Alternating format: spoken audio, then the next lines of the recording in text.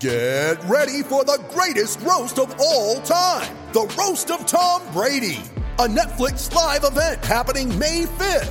Hosted by Kevin Hart, the 7-time world champion gets his cleats held to the fire by famous friends and frenemies on an unforgettable night where everything is fair game.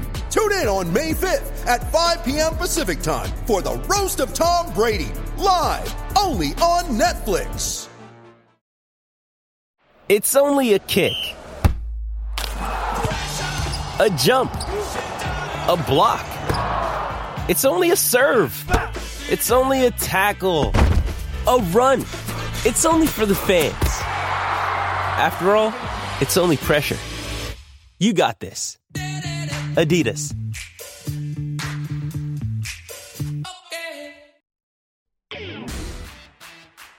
Welcome to another edition of the Ducks Confidential Podcast. I'm James Crepea, and he is Aaron Fentress for the Oregonian and Oregon Live. As you might imagine, quite a bit of news to go over here in the last week as the Ducks complete a coaching search that really came together obviously quite quickly, and in the grand scheme of things, a search that from start to finish lasted about 5 days, which is quite honestly, if we're talking about a search that was happening in late November, early December, slightly earlier than this search was, we'd probably be commenting about how quickly it managed to get done. That's like speed dating to find a wife. It was a very it was a fast process. We talked last week about it when it first started, about timetables and how fast could it get done, and we weren't necessarily predicting exactly what day and what hour, but there was obviously, yes, an appreciation by all parties that expediting the process and getting the right hire as fast as possible was going to be really important, particularly ahead of signing day, and also with coaches who are obviously sitting in their current positions, and Dan Lanning being one of them, who still have jobs to complete at their current situations in many cases. So we'll obviously go over the hire of Dan Lanning and some of the process and some of his background and everything else. So first, just in big picture, Aaron, your thoughts on initial impressions of the hire of Dan and his press conference yesterday, between both the news of it first getting out really Friday afternoon and the reports then, and then obviously the completion of things on Saturday, and like I said, what we heard from Dan Lanning yesterday. That was one of the wildest weeks that I've ever observed in my life. Like, that was just high drama the entire time, from the rumors about Mario through the hiring, and then of course the letter, and then the Wilcox chip angle and all that stuff. It was great theater. I have to put that out there. And I've been trying to rack my brain because I feel like it might have been the most interesting coaching transition in Oregon history. Like, I don't even think that's necessarily hyperbole. Like, that was absolutely fascinating what went down. That all said, look, if you strike out on finding a proven quote unquote big name head coach, that you can steal from someone, like you just had your coach stolen from you, the next best way to go probably is the hotshot coordinator from a major power. And Georgia clearly is one of the top teams in the country, one of the top programs in the country. They had the number one defense in the country by a country mile in many statistical categories. And so you went out and you just took their defensive coordinator. He's got a lot of promise, Lanning does. There's a lot of mystery there, which is always intriguing from where I sit in terms of just, being an objective observer for the most part. So I like it, hey, roll the dice on this young man, see what happens. I think there's a tremendous upside there. I have no issue with the hire whatsoever. And I thought they did a good job of finding someone after clearly being rejected by many others. Rejected by many others. Oh, so now we're saying that it was a totally undesirable situation. That it wasn't just well, I mean, if it was rejected by many others, apparently. I mean, so clearly Lanning wasn't their first choice. Was Lanning their first choice? I didn't say that either, but we've got a report of one rejection. Now it's many. Oh, okay. Well, all right, but be that as it may. Okay, they offered two people. All right, but. Yeah. But be that as it may, anyway. There's only so many sitting head coaches that were there. We talked about it last week. You said if you start saying if you're going to try to poach somebody, he said his phone rang off the hook. Who? Well, Rob again, Mullins says who isn't phone going to was say running that? off Who the- isn't going to say that? Well, so now Rob's lying? I'm saying, but what AD is going to come out when they have an opening and say, you know, Why say anything? I've been sitting here for 3 or 4 Why say hours, anything? and my phone has been dead. I had to check to see if I had airplane mode on. No one's been calling me. doesn't My have to reception's say bad. I might anything. have to change to a different carrier. He doesn't have I to just say don't know if anything. it's been ringing. It doesn't have Gosh. to say anything. But He said what do his you phone want was him to ringing off the say? hook. He didn't have to say anything if he's lying. You're saying he's lying. I'm saying he doesn't have to say anything. He doesn't have to say there's no interest at all. He doesn't have to say my phone's ringing off the hook. He can just say we expect to have a lot of good, interesting candidates. But he said my phone's ringing off the hook. Who was calling him? Linfield's coach? Like, junior college coaches? I would imagine there was some qualified coaches who maybe were interested. I'm sure they kicked the tires on a lot of people just like they did in 2016. Also, all I'm saying is there were people out there that they undoubtedly reached out to and had conversations with, and things never fell into place, and they hired Lanning. That's not a diss on Lanning. I know fans want to act like this was the first choice and, oh my God, we stole this guy that everyone else in the country wanted. But that's not necessarily the truth. They got a good hire. It's no different than Taggart. Taggart wasn't nearly their first choice, but they felt really good about Taggart, and a lot of people did. So I'm not knocking him. I'm just saying there's no way he was their first choice. And, I think it also matters that the firm they hired, Parker, whatever it's called, that the guy who runs that is a Georgia fan who went to Georgia. I'm sure there's a nice little connection there too. So, but there's nothing wrong with any of that. I'm just saying this wasn't necessarily their first choice. So when they were looking when you're trying to poach a sitting head coach, and like we went through last week, that if you look at top 10, they just got poached. Right. Okay, so they can't poach? I didn't say that. So what I said was, when we talked about this last week, I'm going to try it a third time. I'm going to try it a third time. Perhaps, with the third time, I know 7 times is usually when people really kind of clicks. So I'm going to try number 3. When we talked about it last week, and based on the criterion that Rob Mullins laid out about, having success, being involved in running a top 10 program, winning, those sorts of things. And as we discussed last week, that when you cross off certain people that fit that criteria, who absolutely are not leaving their situations, or in some cases with Brian Kelly and Lincoln Riley having just left similar situations for other top 10 kind of situations, potentially. When you start crossing off those names of Saban and Kirby and Dabo and Ryan Day and Lincoln and Brian Kelly and what have you, because they're not leaving. No chance. Yeah, okay, right, because there's no way those kinds of coaches are leaving. They're unpoachable.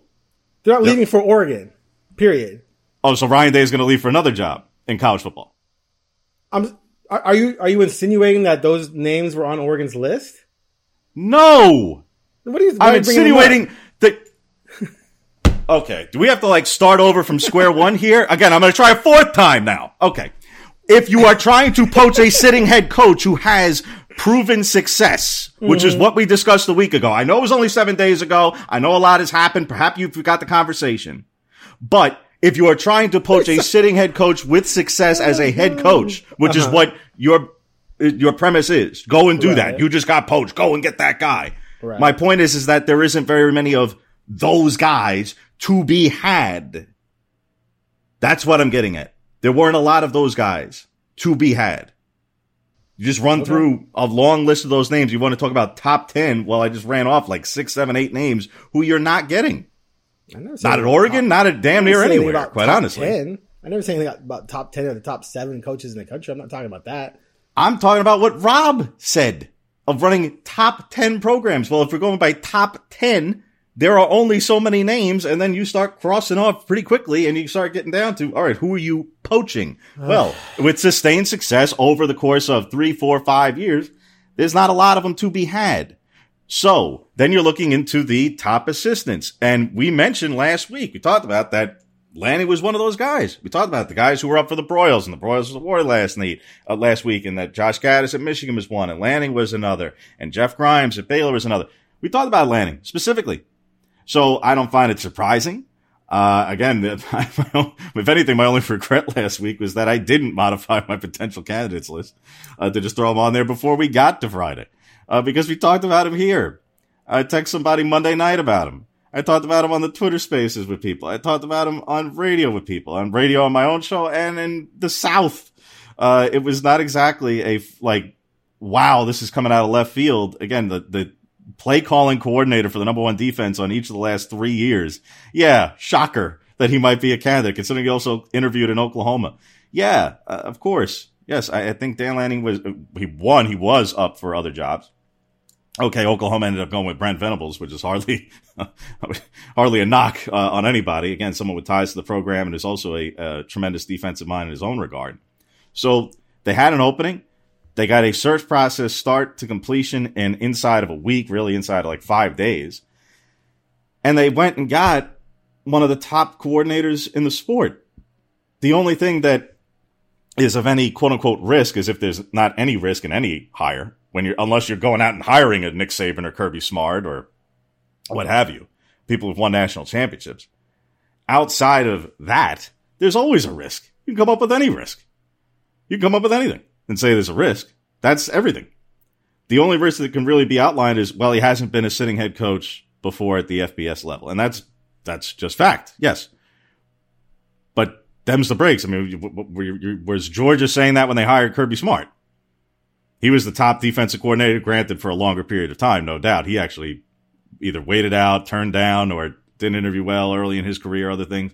So he served a long, long time there. But when you hire a coordinator or position coach, for that matter, who hasn't been a head coach before, you can outline it and say, well, that's a risk. Yeah, it is. Yes, no doubt.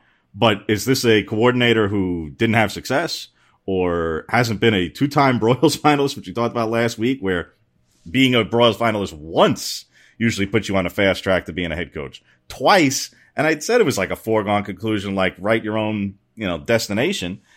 And he interviewed for 2 different jobs last week alone.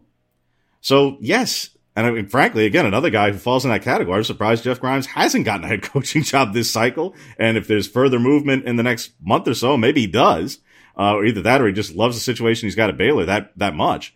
But those guys are on a hot and fast track to landing head coaching jobs. Gaddis was being considered, his name quickly got involved in the Virginia search late.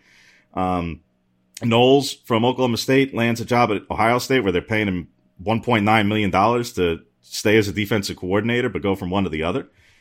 That's what happens with Broyles finalists. So getting a 2-time Broyles finalist who has worked for both Nick Saban and Kirby Smart, and yes, Mike Norvell on the other side of the ball, but previously when he was at Memphis. There's not a lot of 35-year-old head coaches, or coaches, period, in college football who can claim that they worked for both of those men and have accomplished what he has in those roles and called plays on his side of the ball. There are very few who fit that criterion. There are. And look, Marcus Freeman got the job at Notre Dame, and that happened quickly internally. And there can certainly be the portrayal that that's a degree of risk, and I'm not saying that it isn't. But it went over the locker room real quick. So he inherits Notre Dame, who is presently in the top 5, and nobody's going, oh, Marcus Freeman doesn't deserve this, or this is some wild, crazy risk. Yes, it was an internal promotion, but he's also 35 years old, and he also hasn't been a head coach. So, look, these are 2 of the up-and-coming young defensive minds in the game running top 10 caliber programs. I think it's going to be interesting to compare, frankly, the 2 of them in the near future. And then Venables, who's, yes, not 35, but in that regard, Oklahoma. I think it's interesting that 3 of the best defensive minds in the sport now are head coaches, and frankly, Dave Aranda's got a 2-year head start on all of them. It's intriguing that some of the top programs in the country have defensive head coaches right now, and 3 happen in the same cycle. You done? Well, I think now that we've done it a 4th time, perhaps it resonated. Yeah, but I really didn't understand where you were going. Thanks for clarifying the obvious. The point is, I don't have a problem with the hire. I think it's a good hire. I don't believe for a second that he was necessarily at the top of their list. I think they fell into this, and there's nothing wrong with that. That happens in coaching searches. I don't believe for a second that he is guaranteed necessarily to have success. I think he has a good chance to have success. Of course, what success means with Oregon is kind of differs depending on which pocket of the fan base you talk to. But no, I think it's a nice hire. I just, like I said before, when they go out and do these coaching searches, They typically have a specific type of person in mind.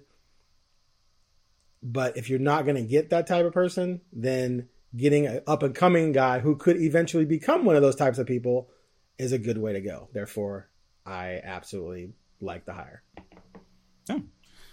Now, to some of the background and certainly what he brings to the table. Again, we kind of went over a little bit there briefly, but obviously the play calling experience and running at this point what is still statistically the top defense in the country this season has been over the course of the past 3 seasons in any number of categories between just total yards, points, you name it.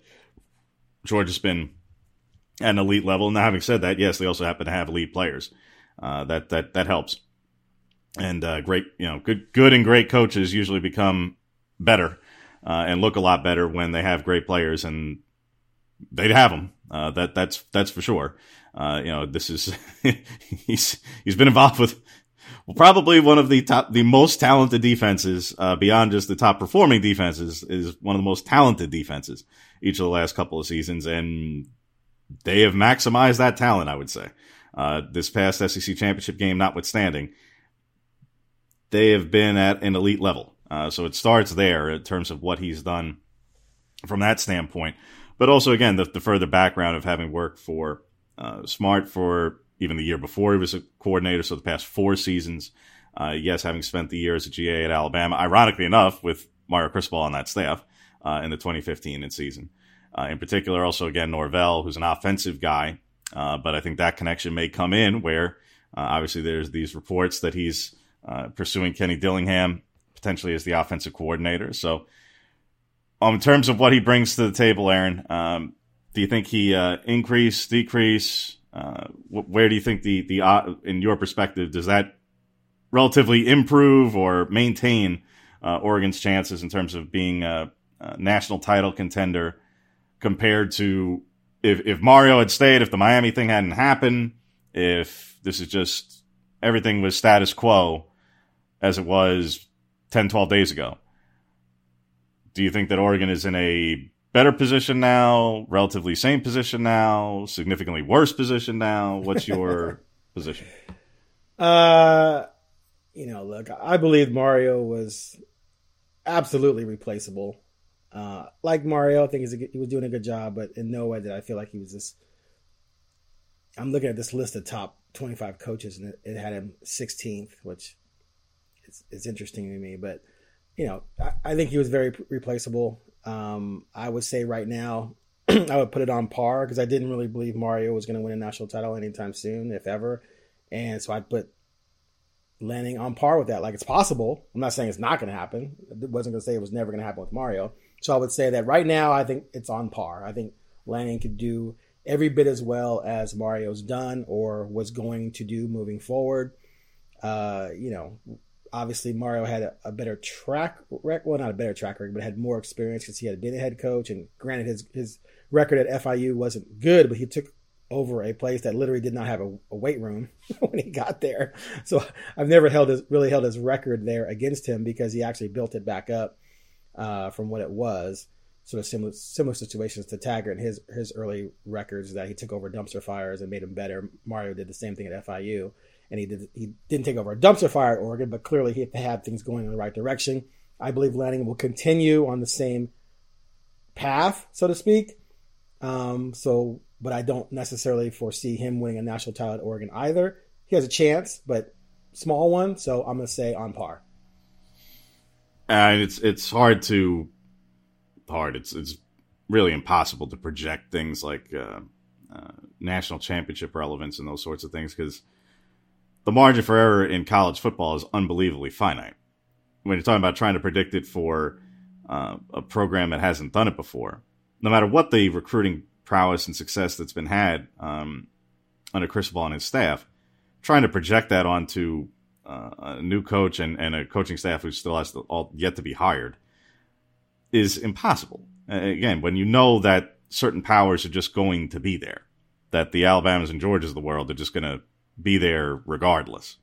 And then who knows exactly whether Clemson has a bounce back or not, quite frankly, because they've lost both of their coordinators, and it's the first time that they really have to deal with that level of instability. And what Ohio State does, because, boy, the down year that is where they reached the Rose Bowl. Boy, what a tough year. But what do they do when they actually have, a competent situation on the defensive side? And what kind of improvement is there? Does Michigan sustain after having this level of success? Frankly, what does Michigan do against Georgia in the Orange Bowl and the CFP semifinals? So there's going to be those questions. Obviously, I think we all can surmise in terms of heading into this current playoff situation and beginning to project for next season that, tremendous a story as Cincinnati has been, that with the likelihood that certain players are going to be leaving, that Cincinnati may take a little bit of a step back next season, that there may not be a undefeated top 4 team a year from now. And that's not necessarily going to be a knock on Luke Fickell or, that he suddenly became worse a coach. That's a program that's not going to be able to sustain at a national level for 3 years running at the Group of 5 level. Sooner or later, you have to, there has to be players, and when those players leave, being able to replace them at a place like Cincinnati is just a wee bit more difficult. So, but projecting for a place like Oregon, when you know that certain programs are just absolutely going to be there, like I say, it's kind of a fool's errand. At minimum, I think they're probably in a holding pattern, like you say, kind of probably more or less the same sort of situation, without knowing, it's kind of but it's the uncertainty of it. It's not just the uncertainty of who all else he hires and what the staff looks like and those things. There's a lot to be determined. Who all ends up going to the draft? What happens in the portal? They've had one player leave in DJ James. It looked like Seven McGee was going to be joining him last night. Within 90 minutes, he's no longer going in. So it's such a fluid situation, especially in terms of personnel and staff. I can't begin to project that for next year. In terms of 3, 4, 5 years out, can we get to can we get to game 1 before we're projecting what the 2024 possibilities are, kind of thing? Like I say, I think if this was a hire who did not come from at least the top assistant category, that scale of risk, I think you go, wow, this is, whoa. That's real risk. That's a greater uncertainty. I think that would be easier to say, man, maybe they took even a little bit of a step back. I don't think you can say that here, certainly not definitively. I think it probably is a little bit of a holding position, but there was a lot of work done by the previous staff, and credit to them, to have the recruiting classes be as successful as they were. I don't think you just take it for granted that the next guy is able to achieve that and sustain that. I'm not saying that Lanning won't or can't. I'm saying that, but there was a lot of work done to make that happen. So who he hires on his staff will be important, not just in general, but important to being able to leverage and continue to recruit at that level. It's not something that Oregon did on a perennial basis before. It wasn't. And of course, we all know what was said by some of the prior staffs in that regard, even particularly before Taggart arrived, regarding, recruiting at the national level. So it's, as I say, I think it's probably, I agree with you in that it probably is relatively a similar position that we'll have to see over the next several months as to what that looks like by way of are their chances actually improving, because if they hire a great recruiting staff and great staff in general, not just of recruiters, but that's a critically important factor. If that's part of it and they get a jump on the 2023 cycle and that class starts to, set a foundation, we're talking in the spring, summer about, gosh, look at how quickly they've assembled something that's, looks great on paper. Then I think you could even argue that perhaps the chances improved. But that's, like I say, that's for like 6 months from now. That's down the road. We got to see what the staff looks like. We got to see what the personnel changes that happen over the next month or so, what that looks like, more than anything. In that regard. Question. Oh, go ahead. You talked earlier about, obviously, the talent level he's had at Georgia. I look back. I always look at rivals. Everyone looks at 24/7, but I've done rivals forever, so it's habit. But their class rankings leading up to him becoming DC and since went 6, 9, 3, 1, 1, 1, 5, which is crazy. So my question though is like, how much of a recruiting gem is this guy? Like we all knew Mario was a big time recruiter, and I think had been ranked number 1 in the nation or something like that in 2015. Like, where does Lanning fall in that category in terms of his recruiting prowess? How good of a recruiter is this guy really? Well, he's ranked number 8 this cycle, and involved with. They're going from 1 to 8. No, I'm just kidding. Go ahead. He personally, him specifically. I know. I'm joking. Going from Mario being 1 to him. He's up there at that position in this cycle, and involved in 7 of Georgia's 24 commitments. And I think he was the primary recruiter. I want to say it was for either 3 or 4 of them, and was involved in recruiting Nolan Smith a couple of years ago, and he was the number 1 overall recruit in the country in the 2019 cycle. So he's been involved in, and he's been a terrific player for Georgia this season. So yeah, I mean, he's been involved in recruiting the very best of the best. And yes, is one of the many cogs in the wheel at Georgia. And Kirby, among head coaches, right now, I'd say in the head coach recruiting rankings, if there were such things, which there really aren't. But if you had to rank head coaches as recruiters, Kirby might actually be ahead of Nick right now. In the head coaching recruiting side of things. But I mean, it's 1-2 one way or the other, but yeah, they're both way up there. And frankly, in the head coach side of things, Mario's not far behind them as a head coach, because there are certain parameters, there are certain restrictions that head coaches can't do on the road. Like recruiting really is largely done by the staffs, and there are some head coaches out there, particularly some older head coaches out there, who are just hanging on for dear life at this point in their careers, where they are not either good or really all that relevant in the recruiting part of the job. They kind of are the deal closers who the assistants do all the, selling, and then it's sign off on the deal, and suddenly you're talking to the manager of the car dealership.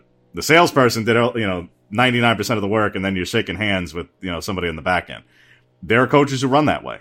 There are coaches who are still very much involved in every facet of the operation. Kirby and Nick being 2 of them, Mario being 1 of them. And I would think that, yes, a lot of the younger head coaches take that realm and regard, because that's what they came from as assistants.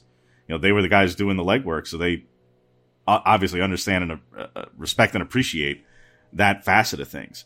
But it's, to me, that's a critically important part of it. But to your point, Lanning has been one of the many critically important pieces in the puzzle at Georgia, including, again, being involved with some of their very top players. All of them? No. Again, it's impossible to be involved with all of them, unless you're the head coach. So in his role, he has been very, very, very important. He's been a top recruiter each last couple of years, and has been involved in the recruiting operation in one way or another at every stop he's been, including, obviously, one of them was literally a recruiting role specifically at Arizona State. But I've actually, I've looked through a good number of these, school bios that everybody, every school in America has got for every one of their coaches. Lanning's lists, probably more than I've seen, certainly more than I've seen on average, for sure, makes a point of listing not only like was a recruiter for or did these things in the recruiting realm, at every stop. So he was, and coaches usually have a say in what gets included in their bios in that regard. He was obviously pretty conscious of the roles that he had, of emphasizing certain aspects. I mean, let's put it this way. I've never seen, when he was involved in the recruitment of the junior colleges in Kansas and Mississippi and whatever, I'm like, that role was from like 7 or 8 years prior. You don't see a lot of coaches out there, even early in their careers, where it's still on their bio 7 and 8 years later that they were involved in like very specific geographic region. Like, that's a pretty important, that's to me, that speaks to that he's conscious of it, that he wants that aspect of the job to be part of what is the criterion and kind of what is used for, if you had to quote unquote sell somebody on, well, why Dan Lanning? Well, this would be one of those things. His recruiting prowess, acumen, experience, and geography of where he's been involved in recruiting. Yes, I mentioned the junior college bit in one role specifically, but At Georgia, obviously, wasn't necessarily dealing as much with the junior colleges. You just kind of recruit Georgia and Florida heavily, and you start from there and go out. Well, yeah, important. Really important. So one of the many actors in the entire process, but when you have recruiting classes at the ranks that you mentioned, yeah, again, easier, comparatively speaking, to have success than transition onto the field when you have those caliber of players. Having said that, foregone conclusion, an absolute lock? Well, no, there's probably a certain floor, but there are also those instances where you talk about underachieving. When you talk about, that's how coaches end up getting canned, is when you're able to recruit, but if you're not able to actually develop them, if you're not able to get the success that should, to your point, fall in line with, if you got that kind of talent, well, where's the results? If the results aren't there, then you wasted potential. That gets tagged with you worse than anything. Yeah. So they've had it. And that's why even heading into this season in Georgia and in the SEC and in that part of the country, really nationally for that matter, so much was being put on Georgia this year, and still is, that this had to be their year. That this was the year that look at all the firepower that Alabama lost. Look, the fact that Florida, which won the division the year before, lost all their firepower offensively. With Trask and tight ends, the receiver, basically that their top competition from the year before in the SEC was going to take, comparatively speaking, a step back because of the talent they lost, that Georgia was returning so much of it, particularly on the defensive side, and that this had to be their year. And they haven't won a national championship since 1980. Just ask anybody down there. Mm-hmm. And that the pressure that's going on down there, and frankly, I'm sure it's going to be ratcheted up the next 2.5 weeks going into the Orange Bowl against Michigan, because especially after losing to Alabama in the SEC championship game, that is a fan base, that is a constituency that isn't just yearning for and dying for a national championship. They feel like this, if it's going to happen, that this had to be the year that they were going to break through and finally get it. And obviously they've been so close to it before. They were in the overtime loss to Alabama in the national championship game. They were, frankly, if they don't complete a pass in the 2012 SEC championship game against Alabama, if they don't complete the pass, if he drops the pass, they probably score on the next play rather than the time running out. And Georgia plays Notre Dame for the national championship, and they would have crushed Notre Dame in that game, just as Alabama did. So they've been in the doorstep twice in one capacity or another in the last decade, haven't gotten there. They feel like this is their year. We'll see what Lanning and Smart and those guys, and Lanning now he's not the play caller for playoffs. So we'll see what the rest of that staff does. But yeah, he's obviously helped achieve on the recruiting side, and he's helped achieve on the results side. But it is easier to do that when you have the talent. USA Today, I could have sworn I read in the USA Today article that he was not going to coach in the national championship game. I was like, wait, what? You can do that? No, he is going to for sure, right? He's staying with them throughout the playoff. Whether the playoff is one game or the playoff is 2 games, he's staying with them for the playoffs. That's what I figured, but it was weird when I read he's that. not. You can't let your defensive coordinator bail on you like that. No, he's not serving as the play calling coordinator as Kirby outlined. That role is now Glenn Schumann and Will Muschamp are co-DCs, and if I had to guess, quite honestly, maybe that's what I read. Muschamp may be it, but okay. So he's not going to call. He's not going to be calling the game. No. Okay. No, but he's staying on the staff. Right. That was a Kirby thing. But to the point, because those who hear that and then they go, "Oh boy, what happened?" Kirby did that. Kirby did the exact same thing. That's how Dan Lanning got the job in the first place. His role, because Mel Tucker left. And Mel Tucker stayed on for the bowl game when he left originally to go to Colorado. Right. But Lanning took over as the play calling DC, even though Tucker was still on the staff. This is how Kirby has handled this situation before.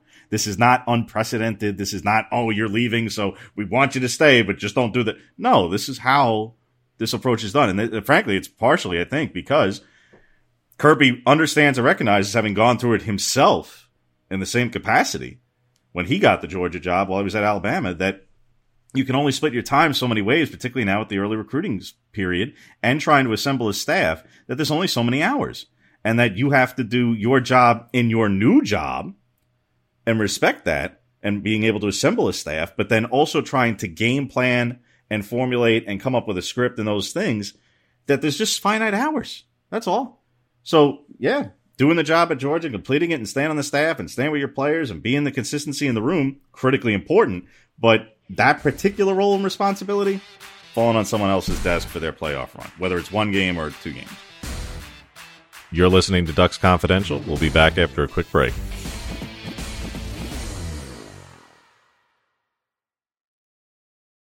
All right, so can Lanning save this class? That's all fans really care about, James. On the recruiting saving side the class. Now with the signing day tomorrow. You got 7 decommits and then a bunch of players saying that they might not sign tomorrow, right? Frankly, I think that in the age of the one-time transfer, God, that's going to be crazy. I think it's actually better that players with any degree of uncertainty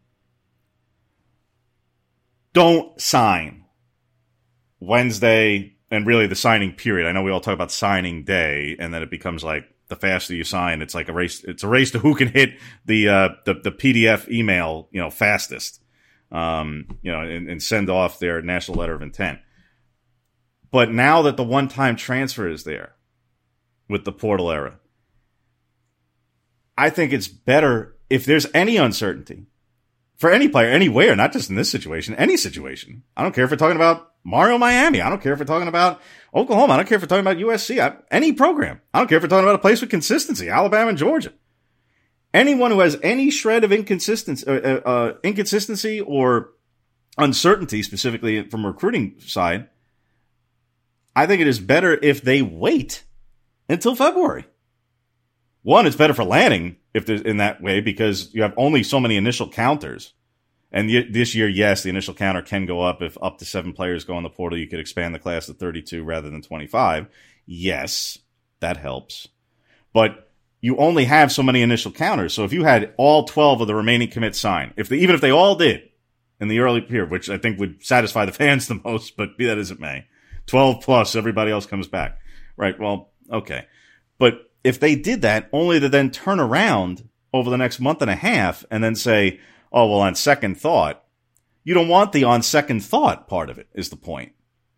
You want the commitment and the signing part of it to be shored up and solidified and certain. You don't want in this era, in this age, for that to be an uncertain proposition. So in terms of what happens tomorrow and the following up to a couple of days with the early signing period, to me is even a slight degree less relevant because you can't even compare this to like when Mario got the job 5 years ago, because that was earlier in the month of December. And yes, they had the Vegas Bowl to prepare for, and that was happening in the middle, and the assistants were bopping in and out of Vegas to go on the recruiting trail in and around practice and, get in the wee hours, and that was wild and crazy. Yeah, but the one-time transfer didn't exist then. And the portal was not even in existence yet at that point. Right. These two things have totally changed even the wildness that is the early signing period, which I think is going to go away. And it may be going away as soon as next year, and that would frankly be a good thing for a lot of reasons. I didn't think having an early signing period was a bad thing in the first place, but there were unintended consequences that were discussed at the time when it was being bandied about, and the impact on the hiring and firing cycle. And at that time, there wasn't necessarily so much of the discussion about the portal, or certainly not the one-time transfer, to the same level as has been since. When you factor in these things, and now you just had a coach and Brian Kelly leave potentially a team who could have gotten in the playoff. They were one loss away from somebody. They probably get in. Quite honestly, if Georgia beats Alabama, Notre Dame's probably in. And you have so between the coaching side of things and the impact on the recruiting side of things, I think that the early signing period may very well go away. Clearly, it's being discussed, as was laid out last week by some of the conference commissioners. It's something that's on the table. I think it would bring a level of relative calmness to the process to just go back to the one period in February. That's the way it is. And then, frankly, I think it may actually calm the coaching change part of things with an expanded playoff that's coming. And then the first playoff games may be happening in, mid-December, potentially on campus. Well, you're not going to be having hirings and firings when the top 12 teams are in the playoffs. So you might actually get a coaching cycle, heaven forbid. The coaching carousel might actually happen in early January, which is when most of the assistants are hired and fired and land jobs anyway. So that might actually be part of it. And then the recruiting happens in February. Oh, what a novel concept. Everybody can have things at a little bit more of a leisurely pace. But can Lanning save this class now that gets to this point of the urgency of now? What defines saving it? They've got 12 commits still lined up. They still have a top 25 class, no longer in the top 10. But could it get there? Either between players who either may or may not sign now or may wait to sign potentially until February to hear from him, his staff, etc. Possible. But let's define what saving is. To me, at this point, saving this class will be as long as they stay in the top 25. Losing the class would be falling out of that. Falling off even more. That would be losing. Saving is still staying in the top 25. I realize that with top 10 classes and record classes for 3 years running, you're going, oh my God, what a step back. Having a top 25 class mixed in there, plus with whatever may be added in the portal, may not be a catastrophic development necessarily. But falling beneath that becomes harder to try and replenish and replace in the years ahead. So as long as there's a certain base, I think they can still operate and still function at a high level given the talent that's still returning.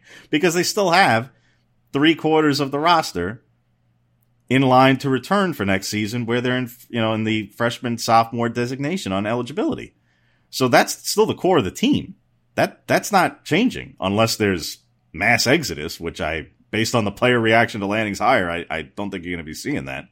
But again, we'll see what the staff looks like and those things. But to me, how would you define saving the class? Because to me, saving it is staying within the top 25 right now. But how would you define it if we're posing the question? Yeah, I would agree with that. I mean, when things like this happen, it's just so hard to really know what all the different kids are thinking, right? Because they all commit for different reasons, and we also don't know what Lanning's going to bring with him in terms of players who maybe Georgia was in on that he can maybe flip, what have you. And the transfer portal to me is just going to be crazy. Like for years, I covered Altman in Oregon and how he would use transfers, right, to replenish more than any coach in men's college basketball. Yeah, and you covered it a lot of that as well. And he was just amazing at it. Like I've jokingly said he's by far the best free agent GM in any sport because of how well he's done that. And so now with college football, you don't have to sit out 1 year. Who knows what Lanning could pull out of his hat? Like, I mean, I can already see right now there could be some guys at Georgia who maybe their trajectory doesn't land them a starting job at any point because of just how much talent they have. And he can tap a couple kids on the shoulder and say, hey, maybe things aren't work out for you here. Come on over to Oregon. I would be shocked if he didn't bring a few guys with him. Maybe I'm overblowing it. I don't know. It just seems to make sense to me. So yeah, I mean, as long as you can get a reasonably good group of commits, young talent coming in, it doesn't have to be top 10, doesn't have to be top 20, like you said, top 25, 22, 23, what have you. That's fine because there's going to be so much activity in that transfer portal that I would imagine that he and his staff are going to be able to come out pretty well in that area. No one's saying it's going to be 10 starters or anything like that. It may only be 2 starters maybe and a couple good reserve guys or what have you, but they're going to do well enough in that area, I think, to make up for wherever their class ranking ends up comparatively to where it was before Mario left. Yeah, and it's been discussed, particularly this week, as some top quarterbacks, starting quarterbacks, have gone in across the country. And there was this notion among many, Calzada at Texas A&M, and 3 SEC West starting quarterbacks have gone in. You mentioned Nix, Calzada, Max Johnson at LSU. Well, that's the point, is that so much has been made of what's happened in the last week with that. And look, this is the thing where when you finally remove certain constraints that many have argued should never have been there in the first place, you're removing it for everybody. And this is again, there are people who can foresee some of these things happening. When the early signing period happened and was being discussed and debated, there were people who foresaw, me, along with many other reporters and some conference commissioners who were involved in the process, because I remember having the exact conversation at the time with Greg Sankey in the SEC and saying, is there a recognition that this is going to have an impact on the coaching, hiring, and firing cycle and things, that because if you put a signing period in the middle of December when some of these searches are currently going on, well, then now that you've thrown a wrench in that timeline. And I remember exactly, he said, people are conscious of that there will be unintended consequences, and that, these things don't happen in a vacuum. When you're talking about in the portal, and this was being discussed, credit to Saban and some others, but Saban was at the forefront of it. One saying, is this what we want the sport to be with free agency? Which, okay. Okay. But he also said, in the second part of the sentence was, be aware, basically, that, when you do this for one, you're doing it for all. And, we may be in line to stand to benefit just as much as anybody else. Yeah, we may lose some guys who are going to go transfer somewhere else, where at the time he was putting up, a degree of fight based on the intra-conference thing. This happened with Georgia and Kirby when they lost Maurice Smith, and that was a thing. And this was what I was going to get to with some of this with the transfers, when you mentioned like the possibility of a player or two from Georgia following Lanning, that Kirby doesn't have a leg to stand on by way of getting holier than thou about it, because he did it to Nick with Maurice Smith, and all is fair in love and war with once the shoe's on that foot. So once you change desks and change locations, Kirby himself is as ruthless as the next guy. So we'll see what Lanning does in that regard is next. But point is, when the portal came in and these transfers came in, Nick was one of the first to point out, hey, we may lose a couple guys, but also think of it in the context of, what if you're one of those top players and there's either a coaching change, or maybe you just have a year left in your career and the rest of the roster isn't there to stay around you, but now you want to try and win a national championship and you want to come to Alabama. And now we already went from great to better. Right. Basically take the premise of Jordan Love would be a perfect example, just as a hypothetical, because he's the player who's no longer there. So we don't have to talk about guys who are sitting positions, we're speculating. All right. He's been in the NFL for a couple of years in a backup capacity, albeit, but he's there. Right. Well, in his final year, the talent around him fell off tremendously, and they knew it. A lot of the guys went, and completed their eligibility, and he had a coaching change. Okay. Now, if that guy in the one-time transfer, and again, I think he could have been a grad transfer anyway, but point is, if that player now, the proven potential first rounder, but coaching change and coordinator change and every which thing that occurred, and talent around him not there at the same degree, now says, I'll go in the portal too and go land in a better situation and join a title contender, and let's make a playoff run. This is only going to be more common in the expanded playoff era, because now people could be trying to land in teams who could vie for the playoff, but that list is only 8 or 10 teams at the moment. With an expanded playoff potentially to 12 teams, you could have movement where guys could be going for, hey, can I get to a team who can compete for a conference championship and be in line for being one of the top 2 teams in any number of the top 5 leagues? And then what happens to the group of 5 and the trickle down of it? The talent concentration now, I think, is actually there's going to be greater parity of it in the years to come with an expanded playoff, potentially. But when you open the door in the transfer portal It's not just for the guys who are low on the depth chart looking to improve their playing time. People have quickly learned, oh yeah, it could be for guys who are already in premier and starting opportunities at top programs who just say, you know what? Nah, maybe I'm not happy here. Maybe I don't like coach. Maybe there's a position coach, coordinator, or head coach change that I'm not really down with, and I'm going to go too. It applies universally. Correct. I personally don't like it. Like, I like it in some situations.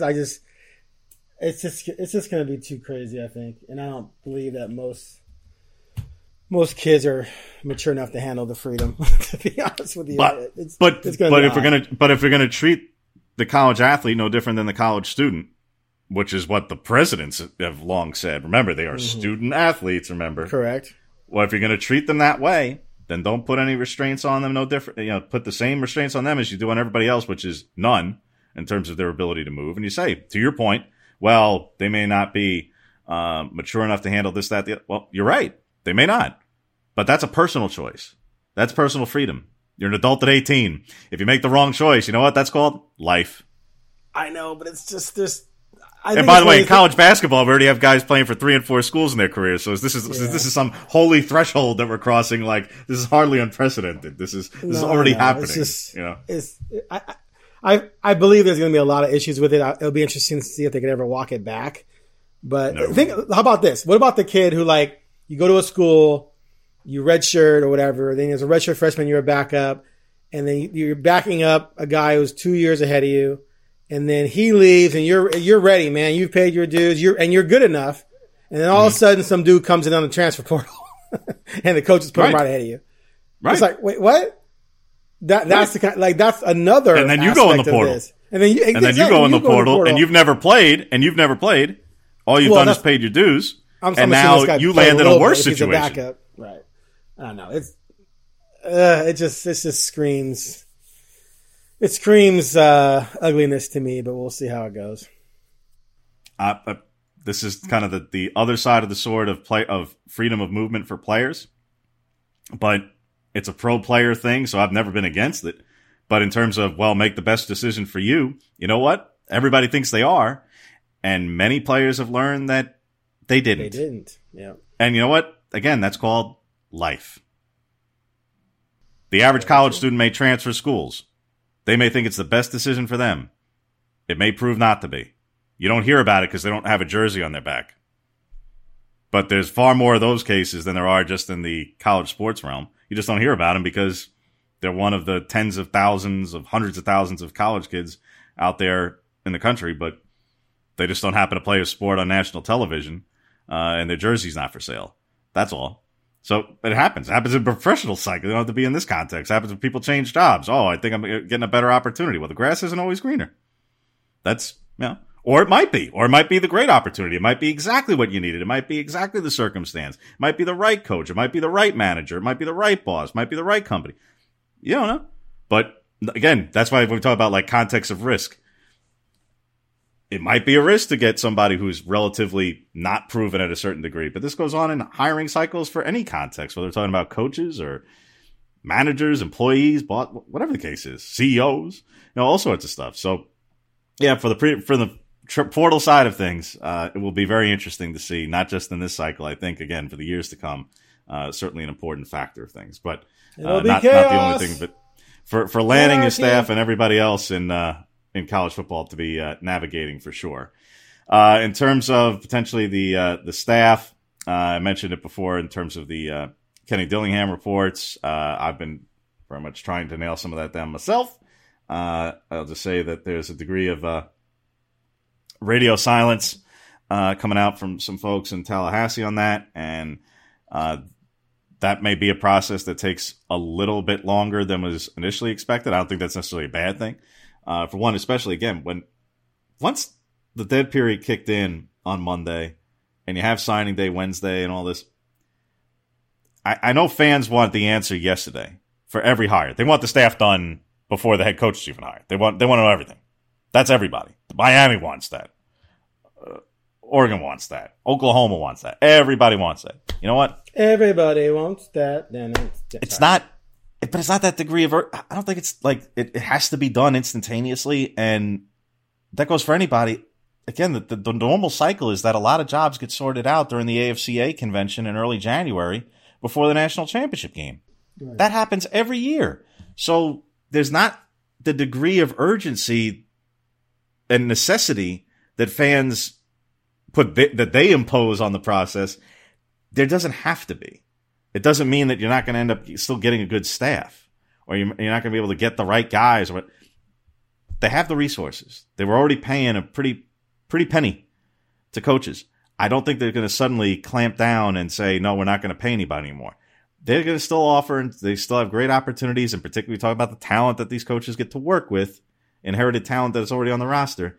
Yeah, I think they're in a pretty advantageous position. So I know everybody wants to hear that it's happening, again, that it already happened. It hasn't yet. But again, as things stand as of Tuesday morning, Dillingham still being reported as a if not the leading candidate for OC. And there was a report yesterday from 247 Sports about Tosh Lupoy, formerly of Cal and Washington, among other stops, but now currently the defensive line coach for the Jacksonville Jaguars, being a potential candidate for a position on the defense as well. He's served as a variety of roles in defensive assistant coach, and whether we're talking about college or the NFL, and is a premier recruiter. So if he actually joins the staff, and I had mentioned him in certain conversations over the last week as well, as a potential candidate for any staff as well. If he's there, boy, oh boy.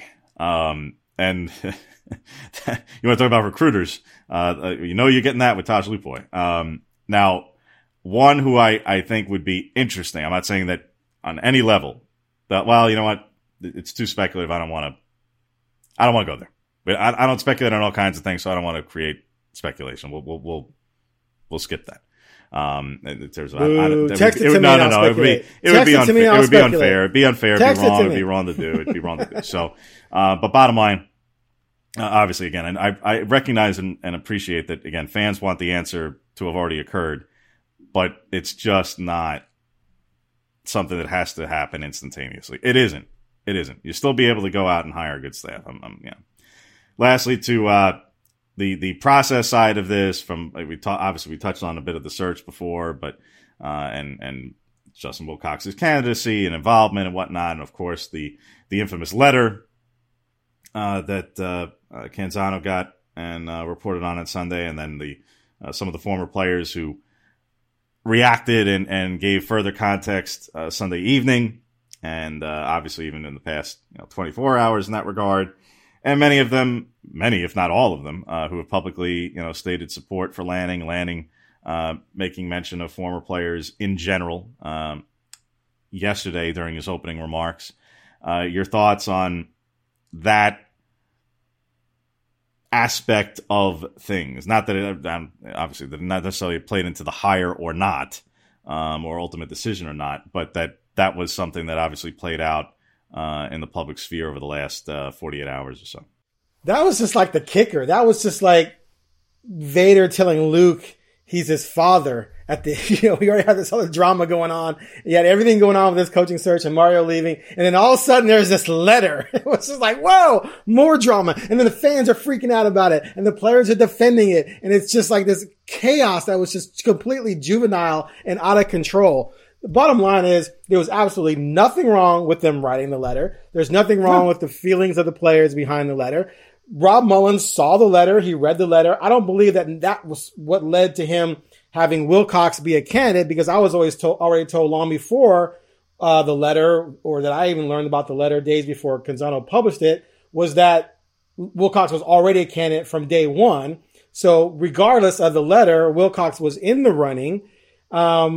And just because they wrote a letter and wanted certain things with the program doesn't mean they would be against Lanning. The feelings in that letter existed in 2016 when they fired that entire staff, a staff of people that everyone in that letter played for someone involved in that staff, if not multiple people. But they still rallied around Taggart. When Taggart left, there was a little bit of like, yes, see, I told you this might happen, but they still supported Mario. And then, of course, Mario leaves, which, of course, falls in line with some of the concerns. And so they expressed those concerns, but that never meant they were not going to support Lanning. The only idea that the letter meant they didn't support Lanning was invented by the crazed section of the fan base that blew this thing completely out of proportion. That's why watching it all was just hilarious, because it was just like a bunch of little kittens running around chasing yarn for no reason whatsoever. And that's what was happening in the spaces. Like, I jumped into the spaces things here and there, but I was just like, oh my God, this is just the most ridiculous thing ever. And I was just jump right out because I thought it was ludicrous. But anyway, entertaining from a theatrical standpoint. I totally understand where those players are coming from, but I absolutely believe that they are going to support Lanning and hope he does well. Period. Again, hey, to your point, former players have a voice. If they wish to use that voice and express that, hey, we feel a certain kind of way about something in the process, their opinion, they can express their opinion no different than fans can express their opinion. Why not? I mean, they're entitled to it. They may be able to reach out with greater ease, or may carry a different degree of weight or not, in the process, but they can express their thoughts just like anybody else can express their thoughts. They're permitted that. They've certainly more than earned that, but they're entitled to it just as no different than anybody else. Now, you can get into the premise of their position, and that's a separate discussion. The fact that they have a position and wish to express it, again, I've had it. Go crazy. The relative merits or premise of their position is a worthy discussion or debate that could be had. But the letter that was crafted and obviously, again, published and released, whatnot, that was put together and sent early in the process. You know, it gets publicized later and put out in the public discourse later, and comes off a little bit differently. But I think it came off because it came out on Sunday after the hire was made. And because I don't think people read the letter or read the article. Well, no, the way people were jumping to conclusions was just insane on that whole situation. I mean, wait, you mean there may be more to the story than the 140 or 280 characters on Twitter? Are you implying that we can't fit the entire story in the tweet? That's what I'm implying. Wow, I know. I know, right? It's just crazy. I spent a lot of time in the lab working on this, James. So it didn't all fit in the tweet. That is wow. That's stunning. There were people criticizing Canzano's article for not having something in it that was literally in the lead. And I screenshotted it, circled it, and was sent it to people like, what are you talking about? It's literally in the first paragraph. You're not, so anyway, the whole thing was just again, pure comedy. But that's pure comedy. No, the way things go. But again, more to the point, the players can say former players can say the current players can say what they want. They can engage in the process or not at their disposal, and at whatever behooves them. Again, the premise of what they were advocating for. You can discuss and debate and deliberate accordingly. Again, to me, it's kind of a moot point because the process is over with. But you could discuss that accordingly and take that position accordingly. I think certain people and their relative feelings that were expressed in it, and then even subsequently after its publication, I think certain people certainly have made their feelings not just known because of what was said and written, but even in the time since. I think those who have expressed support for Lanning wholeheartedly and sincerely, okay, maybe they didn't necessarily get quote unquote their guy, or that they were happy that Justin got an interview and that was that sufficed and okay, but it still goes in a different direction, so be it.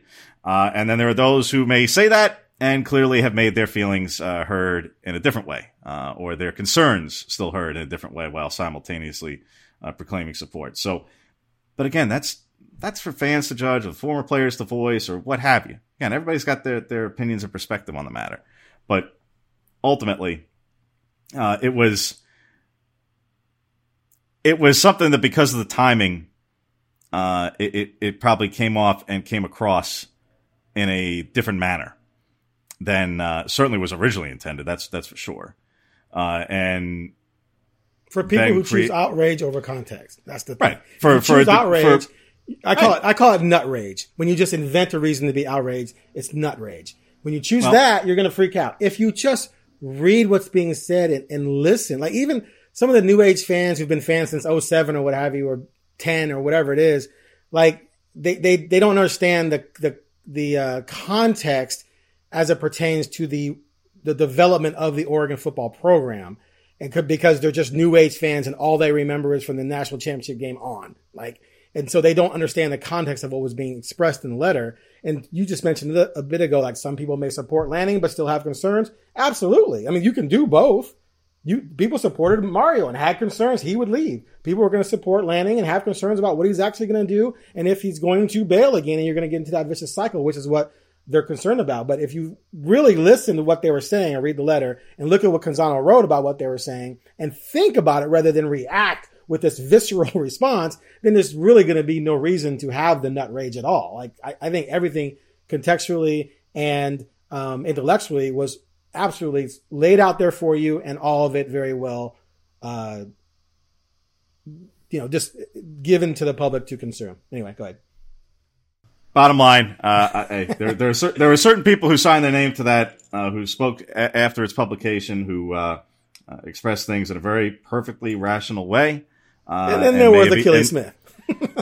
Well, again, you work with people and many you work with multiple people and have long existing relationships with many of the people involved on that letter. So, and that the relationships that I don't, because I've not been here as long. So I'm not going to speak to or get into things where there's relationships involved on a different level. But bottom line, again, their thoughts are there. Obviously, they're their own men; they can speak for themselves. You've heard it, you've read it. Wherever you fall on it, that's for you, and that's for them.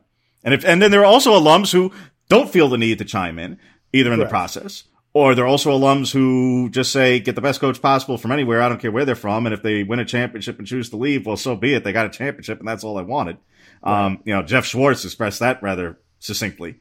People are not all wired the same way. Exactly. And by the way, this is not just an Oregon thing. This happens every school. Right. Everywhere. All the time. So there's always some degree of, you get a room big enough, you make the tent big enough, not everybody underneath the tent is going to align. That's just the way it goes. Whether we're talking on any one topic, on any one matter, on any, whatever the case is. So, okay. So it happened to be this. But so be it. Again, in the grand scheme, big picture, play this out a degree of time. Is it going to matter?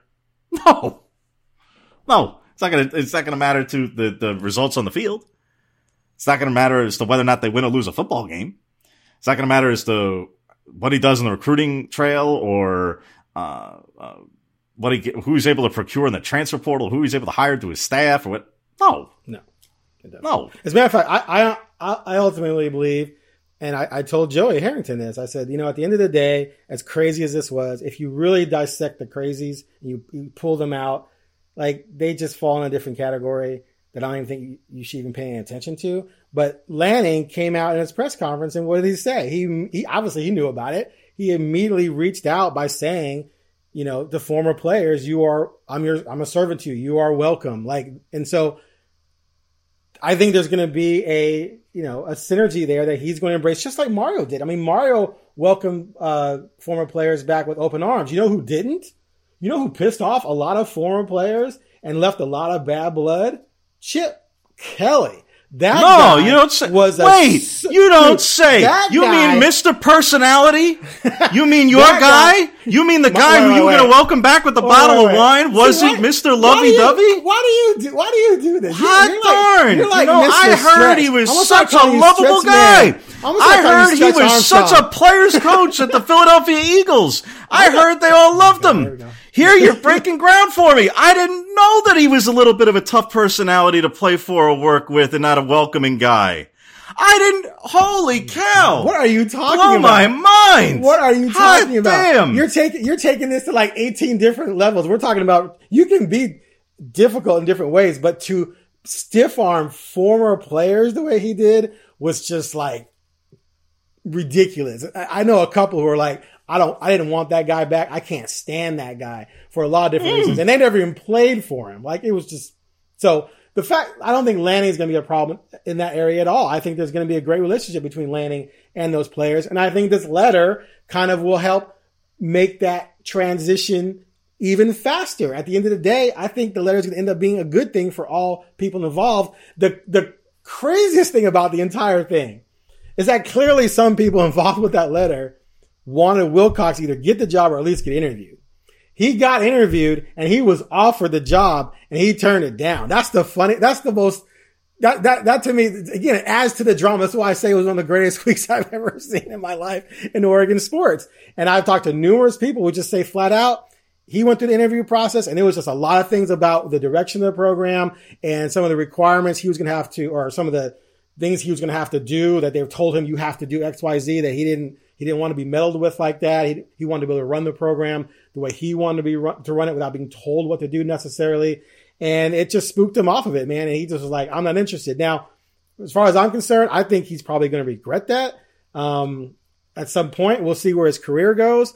I think you just sort of take the job, take the money, say, okay, you want me to do these 5 things? Fine. I'll do those 5 things. Go out and win. And then when you win, you're going to get more power, just what Chip Kelly did. Chip Kelly, the more he won, then he was just, you can do whatever you want, Chip. It would have been the same thing for Wilcox. So we'll see what happens with his career. And I'm still trying to dig deeper into more detail as to why he didn't take the job. I mean, I know people close to him, but at the end of the day, the fact that those players got exactly what they wanted and the man that they wanted turned it down is phenomenal theater. The 2 things on that lastly, and we'll wrap up here in a sec. One, Rob was asked about aspects of this. It basically was Lanning the only coach to get an offer and those things and how some of the process kind of played out and whatnot. And again, for those who've never covered a coaching search or seen the way that it's portrayed at times, it's amazing how an offer is never made until it's actually accepted by the only person. Right. But be that as it may. But to be clear, Rob did not actually present it exactly that way. I'll read back the full quote. He said, you go down parallel paths often. There's a lot of fluid conversation going back and forth. Some of these conversations, when you get to a next level of interest, might include, what does the buyout look like? What do the resources look like for me to be successful? We have very, very high expectations here, and that scares some people away. You can go down a path and get into some of these conversations, but when you get down to the real nitty gritty, we negotiated to do a contract with one person. So, negotiating to do a contract and offering someone the job are 2 different things. Correct. So you can get into the formative stages, and like he said, we have high expectations that can scare some people away. Who that may apply to, you can read into that accordingly. But ultimately, to your other point of this is what these 14 former players were advocating for. And again, okay, they got what they wanted to a degree. Well, some of them wanted to a degree. And then ultimately, it just goes in a different direction. And some who still wanted to go even a step further. And it doesn't happen. For one reason or another. Well, one, that's for them to investigate and find out with their buddy what they want to hear. And again, I said last week, Justin Wilcox is a tremendous defensive coach. Tremendous. And his record at Cal was on an upward trajectory after the 2019 season, and then he's been dealt a terrible hand the last 2 years, but there's also been some circumstances and decisions that do fall on his desk that haven't all been stellar. Be that as it may, when you push for a certain position and even get some, if not all, of basically what you were asking for, and it still doesn't go your way, there's a term for that, and that's called playing yourself. So they, that's the way it goes. But again, they've got it. The program's got a head coach. Wait, what are you saying? What are you saying? Again, they advocated for a position. Who's they? The 14 players who put their names to the letter. Gotcha. They advocated for a position. They wanted to see somebody with connections to the program interviewed, at least. some who wanted him outright hired, whoever the candidate was. And Joey tried to, he said that there was even more than one person who fit that criterion, but I think we all know who exactly was being discussed, primarily. And again, he interviewed. There were some, formative talks, and they reached an impasse. Okay. Well, you pushed for something. He wasn't necessarily on board with what you were pushing for. There's a if I fix you up with someone and you're interested in that person, and I fix you up with him and you go on a date, and after that first date, you're like, yeah, she's just not for me. But James, you like bugging me for 3 weeks to hook you up with my homie, with my girl over there. What's up? Yeah, but I went out on a date with her and it just didn't click. There's a difference between me. I wasn't played. Those guys weren't played. Something happened between Josh Wilcox. Jesus criminy. I 50% of the time I say Josh because I work with Josh, who's Justin's brother. Anyway, between when Justin was born and a Duck fan all his life and playing for the Ducks and wanting to someday coach the Ducks, and that decision, and that something happened in those 2 days or day when he talked to Mullins. And I don't think he was scared of anything. I don't believe that those other guys got played. I think there were conversations had that he was absolutely not comfortable with. And I believe a lot of people are going to think, oh, that must be on Justin. And I don't buy that. I think some of that is on Oregon as well. There are some things that some people are willing to do that others are not. And I don't think that necessarily means someone got played or someone was afraid of something or someone blah, blah, blah. I just think that there were things that went down, and I don't think this. I've been told this by numerous people that there were numerous things that were said in the interview and requirements that were put forth that turned Justin off. And so what exactly some of those are, I've been told in theory of what they are or what people believe them to be. I'm not going to say them because I just don't have it, concrete like that. I don't think it's fair, but I don't think those guys got played. I don't think Justin was scared. I think that for Justin, it just didn't fit. And one of the things is too, is that I think some of the things he rebelled against or recoiled against fall into line with some of the things that some of the players of the past don't like about the program. I'll leave it at that. Okay. But here we are. Dan Lanning's in the house. Again, you could probably go and spend another hour plus on a different podcast discussing and debating the relative merits of some of the points that were expressed in that letter and everything else. But point is there's plenty of other forums for that, and whatnot. So again, we'll join you next week. We'll get into a little bit of the Alamo Bowl. Wait, with the what? And yes, believe it or not, they're still playing a football game. They're still playing that game? And all the coaches are coming back, right? Other than Mario, everybody else will be here and That's finishing good. out the year, and that includes two sitting head coaches, and Joe Moorhead and Ken Wilson. So was that a given from Nevada, the get-go? respectively? Was that a given from the get-go, or that's new? I was told at different stages. I was told after the Pac-12 championship game that, and then in early last week, I'm forgetting what day, quite honestly, the days are melding together. It was Tuesday or Wednesday, I think, that everybody would have the opportunity to coach in the bowl game if they chose to do so. And I was told that before Mario left, and I was told that after Mario left. And I was told that after Mario left, that everybody intended to coach in the bowl game. And that was just further, and I reported as much on that last week. And then Rob confirmed that much further Right. yesterday. So, yes. And that includes, Alex Mirabal, who is off to join Mario's staff in Miami. And whether additional members of the outgoing staff choose to go there or not, well, we'll see. But don't they? Someone has to coach the team. Everyone just can't bail. Right, but that's my point, is that everybody is staying. But you're saying that they had the choice. McClendon's interim, and everybody else stays. Rob, you said they had the choice. See, I've never covered a coaching transition with a bowl game coming up like ever in my life, because the staff I covered originally, they never got fired. They lose. When Taggart left, the same staff pretty much stayed. And so my question is, you only have certain many coaches on the team. Mm-hmm. If 8 of them decide to bail for other jobs, who coaches the bowl game? You would have the new coaches coming in with coaches? No. So they can do it. No, they don't do it. Not a matter of can't. They don't. They don't. Yeah. I've only seen that happen once, and they'll. Was it bad? So what? But explain, like if they're all, did you put money on the other team? But it was quite the interesting result. I'll say. I bet there was a very active listener who proclaimed that he wasn't coaching, who was on the headset on television, very much coaching.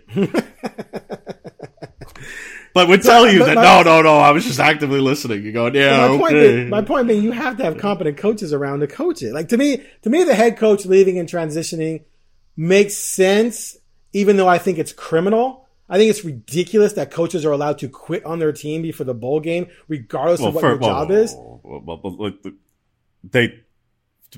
They haven't, though. The point is that this staff is not.